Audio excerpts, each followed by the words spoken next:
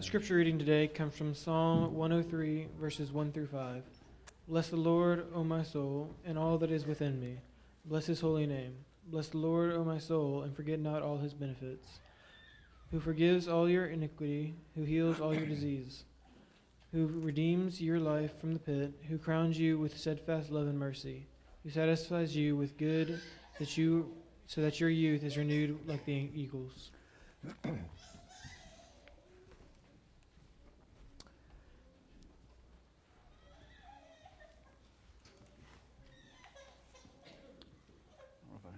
Two mics. Good morning, everybody. Good to be with you today. Great to be singing with you. Great to be singing with Kevin, as always. And I'll just a little kind of program note before we get going. We're going to talk about Psalm 103 today, but I had planned to preach on Esther, and that sermon was looking sort of longish.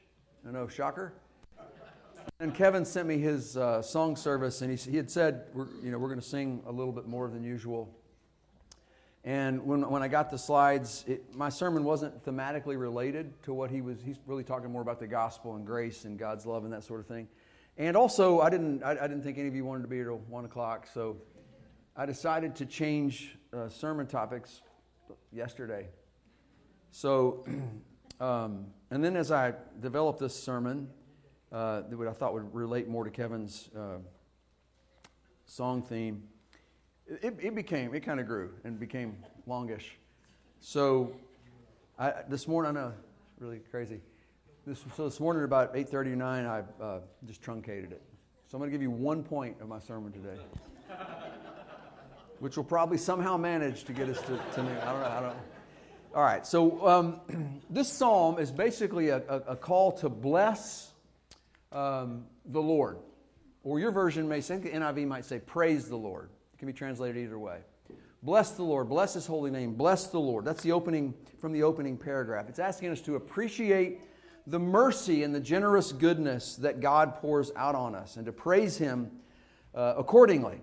And this command to bless or praise God occurs not only 3 times here in the opening paragraph, but another 4 times in the closing paragraph to sort of frame the whole psalm, to wrap the whole psalm in a kind of call to worship God, to give God praise and glory and blessing for all of the wonderful things that he just in his generosity bestows upon us. And that's a total, I don't know if you counted just then, if you can add 3 and 4, that's 7.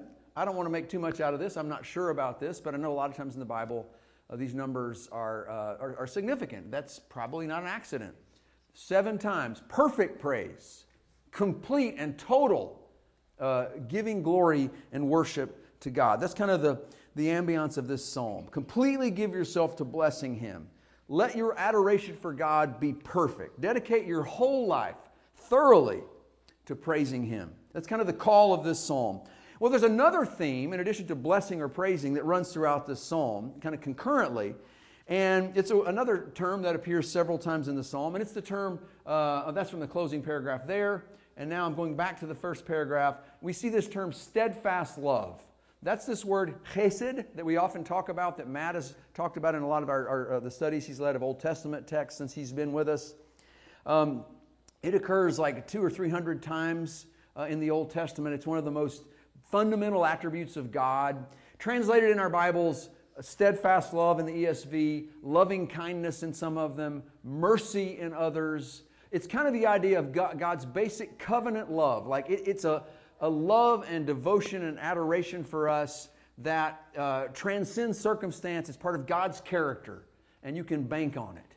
And he's always going to have that, and it's always going to be flowing from him like a fountain. And this is one of several psalms which praise God for his steadfast love and call us to do the same. And so this psalm seems to be saying, just in a nutshell, that the reason you should bless the Lord or praise the Lord with everything in your being from the inside out is because of this steadfast love that God so freely gives us. Indeed, he puts it this way, he crowns us with steadfast love.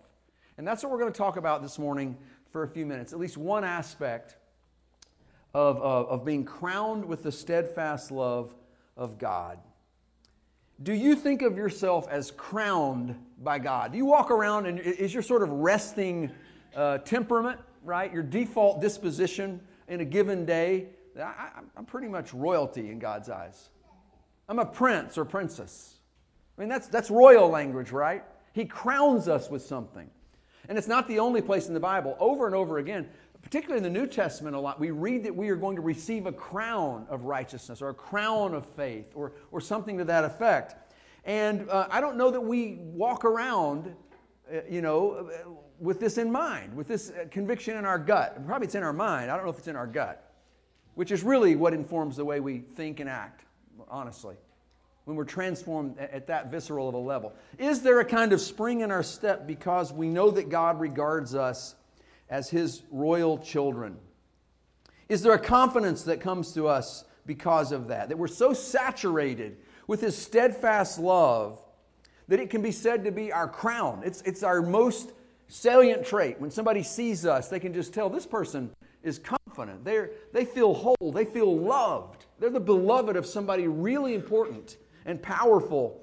Because look at their bearing, look at their attitude, look at the way they talk and the way they respond to other people, and look at the risks and chances they're willing to take with confidence for the cause of good, for the cause of God.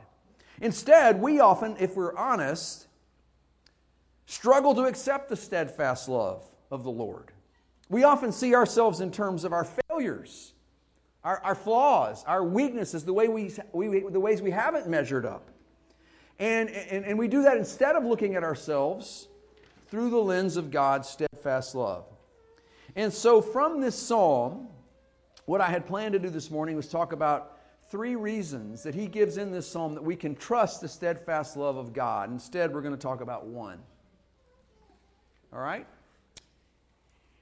And that one is very basic, but it's expounded upon, I think, with a little more of the text. There's a disproportionate amount of the text of Psalm 103 dedicated to this reason, this evidence for the steadfast love of God than the others. And that is that God's steadfast love is bigger than your sin. Because when you boil it all down, even people who don't believe in God, who don't believe in the concept of right and wrong, it's all cultural, it's all social, sin is just, a lack of education or something like that. Even those folks, I think there's a fundamental human need to feel as if your life is worth something, to believe that you are offering something, that you're a good person, not a selfish. There's no religion on earth that glorifies selfishness or harming other people, right? That's ethically across the board. It doesn't matter what we're talking about. Islam, Hinduism, Christianity, Shintoism, on and on and on you can go. Atheism. Most atheists are going to say, yeah, I'm a good person. I'm trying to be a good person. So we'll just assume that that's the case. We're going to use the Bible word, because we're believers, that fundamentally our problem is sin. It's that we have diverged from God. This happens early in the biblical narrative, right, in Genesis 3. We have decided to take our own path. We are rebellious against God at worst, apathetic at the best, but we ignore the one who made us. And without Him, we really don't have any kind of true identity as human beings. We're defined over against God. That's where our identity comes from. And once we detach ourselves from God, we've got really fundamental problems. And they're all sin. Here's the point. God's steadfast love is way bigger than your sin. The solution God offers is way bigger than the problem that comes out of our sin. And I think too often our gut sensibility is that God makes His love contingent upon our performance. And we've talked about that a lot here, and we will continue to, because the word that we're trying to adhere to does. I don't think you can probe the dimensions of that enough as a human being. We have this idea that's sort of our default mode. We maybe can get disabused of it when we come to church and have a Bible study or something, or maybe we read something in our private devotions that right the ship a little bit. But the minute we leave that, maybe not the minute, but an hour or two later, in the throes of life, whether it's the stresses of business or family or whatever, our default mode sort of reverts, doesn't it, to this transactional view where the basic truth is if we get things right, God will reward us with His love and acceptance and His blessings, and good things will flow and our life will make sense. It's on the basis of our getting things right, our being perfectly obedient, perfectly holy, perfectly moral, perfectly ethical, just like Jesus. We know intellectually, right, in our head, that that's a pipe dream. And if we have the ability to read, we read it over and over and over again in the Bible. This is manifestly unbiblical. I mean, passages like Proverbs 20, verse 9, ask this question rhetorically. Who can say, what human being can say, I have made my heart pure, I am clean from sin? His point is nobody can say that. But we think, I'm not supposed to have any failures, right? No flaws or failures. In our church relationships, in our moral lives, in our ethical behavior, in our families, we nurse along this psychological and social charade of spiritual perfection until it all comes crashing on the rocks of reality. And then we're like, okay, Lord, what's going on? Well, that was never true. It might be palatable for your fellow church members. It's good, you can play church that way. But that's never the truth about us. None of us. It's manifestly unbiblical. So why is it so persistent in our hearts and throughout history? We talked a little bit about this in our community group the other night over at Daniel and Randy's house and kind of brainstormed some reasons we so often revert back to that kind of performance-based transactional view. You might call it legalist view of our relationship with God. One source of it probably is the theological heritage of some people. We inherit in some faith traditions a heavy dose of this transactionalism. You better get everything right, and the reason my church is better than yours is because we get everything right and y'all don't. So if you're taught that 24/7 from knee high to a grasshopper, you're going to that's going to be your default. You were wired that way. And there's a lot of different faith traditions that have elements of that, and some have a real healthy dose of it. Unhealthy. By healthy, I mean unhealthy there. That's one of the reasons. But then you start looking at how long this has lasted. And in some cases predates a lot of these faith traditions. And it seems to go all the way back to the beginning because it's all over the Bible. From antiquity forward.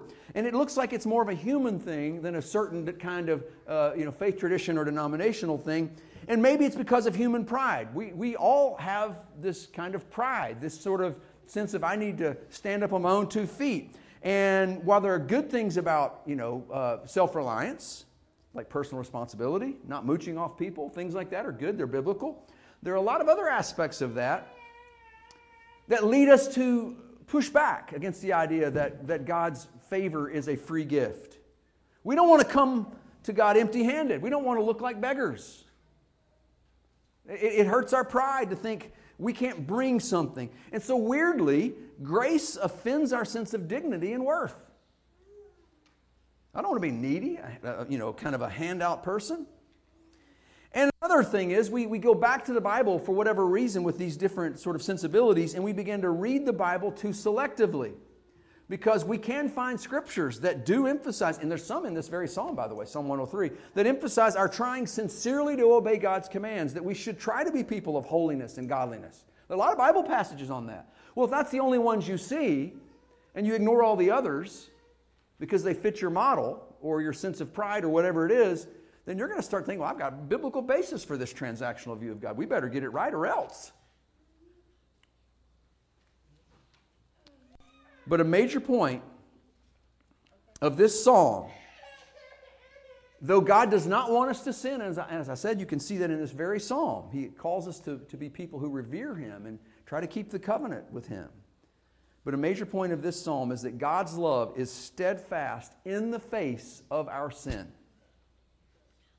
God doesn't love you any less when you sin. God could not love anybody He's ever made any more than He does. It's not hanging around contingently. He doesn't like it when we sin. There may be consequences when we sin, but He doesn't love you any less when you sin. It is steadfast in the face of your sin. And that is a major point of this psalm. Some of this grows out of the character of God. Well, all of it, in a sense, grows out of the character of God. Look at Psalm 103, verses 8 and 9. The Lord is merciful and gracious, slow to anger and abounding in steadfast love. He will not always chide, nor will he keep his anger forever. What do you think of if somebody just said to you out on the street, tell me, what's God's character? 3 seconds, God's character. What traits pop into your mind? For a lot of folks, it's anger, it's wrath, it's holiness/justice/law enforcer. He's going to get you. You can't hide from him. He's going to get you. Right? He's like an all-knowing policeman. And judge and jury and military and all the enforcement, from conviction to enforcement, you will be found out. If that's your net view of God, let me tell you something. That is highly unscriptural. There are pieces of God that you need to know about that have to do with holiness and justice. And God does admonish us and warn us about the consequences of departing from Him. But look what this psalm says. The Lord is merciful and gracious. He is slow to anger. He abounds in steadfast love. God's anger does not last forever, is what he's saying in verse 9. He will not always chide. He will not keep his anger forever. But I'll tell you what does last forever, what does abound, he abounds, verse 8 says, in steadfast love. He doesn't just have some on occasion. This is his fundamental trait. It's flowing out of him. It's abounding. Right? So the most basic thing about God is not that sinners will get their just desserts.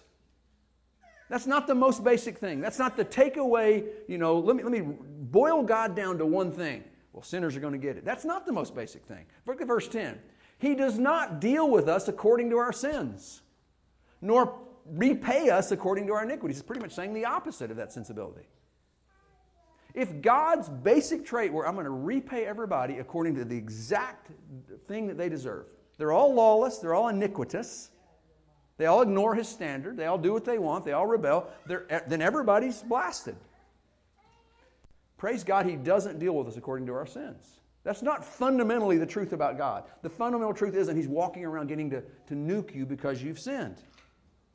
It's instead that His love is so great that He removes transgressions. Moving on to the next two verses. Read about this. How much does God remove our transgressions from us? Well, He gives us a couple of beautiful metaphors. Metaphors that are just dripping with hope for me. This is one of my favorite psalms, maybe my favorite psalm in the whole Bible because of this section. For as high as the heavens are above the earth, so great is his steadfast love toward those who fear Him. How high are the heavens above the earth? Somebody give me a number. We don't know yet. Yeah, and what does that even mean, high? Distance? I mean, there's low, sideways, We got a different view now of where the earth is in the solar system, in the cosmos than ancients had. But this is theologically true no matter what your view of the cosmos is. This is Apollo 11. What anniversary is it? 50th. And there's all these documentaries that I have queued up that no one in my family will watch with me. Is there a fellow nerd that I can? Thank you.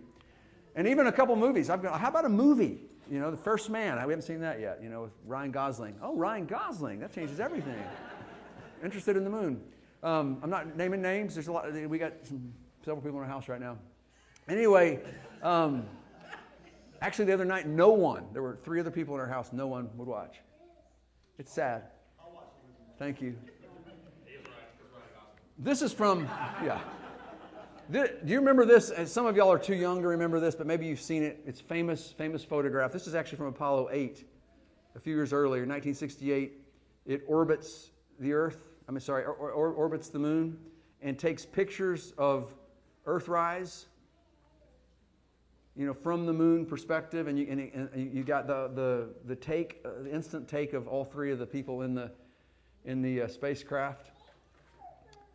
That's a long way from Earth. And that's just the moon. We're not talking about Neptune. We're not talking about another galaxy. When you think about how God, if you're a Christian and you're seeking God, and when you sin, you're confessing those sins to Him, trusting that He is faithful and just to forgive you those sins, which is the promise in 2 John.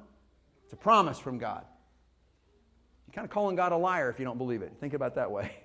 He promises. He's good for it. I'm faithful and just to forgive your sins if you can. If you're living that life, when you sin, here's how you need to think about how God sees your sins. He has taken your sins so far from you that it's like looking at them from the lunar spacecraft from the moon. I mean, that's a long way. It's further than that. And then He says this, so far as the east is from the west, so far does He remove our transgressions from us. How far is the east from the west?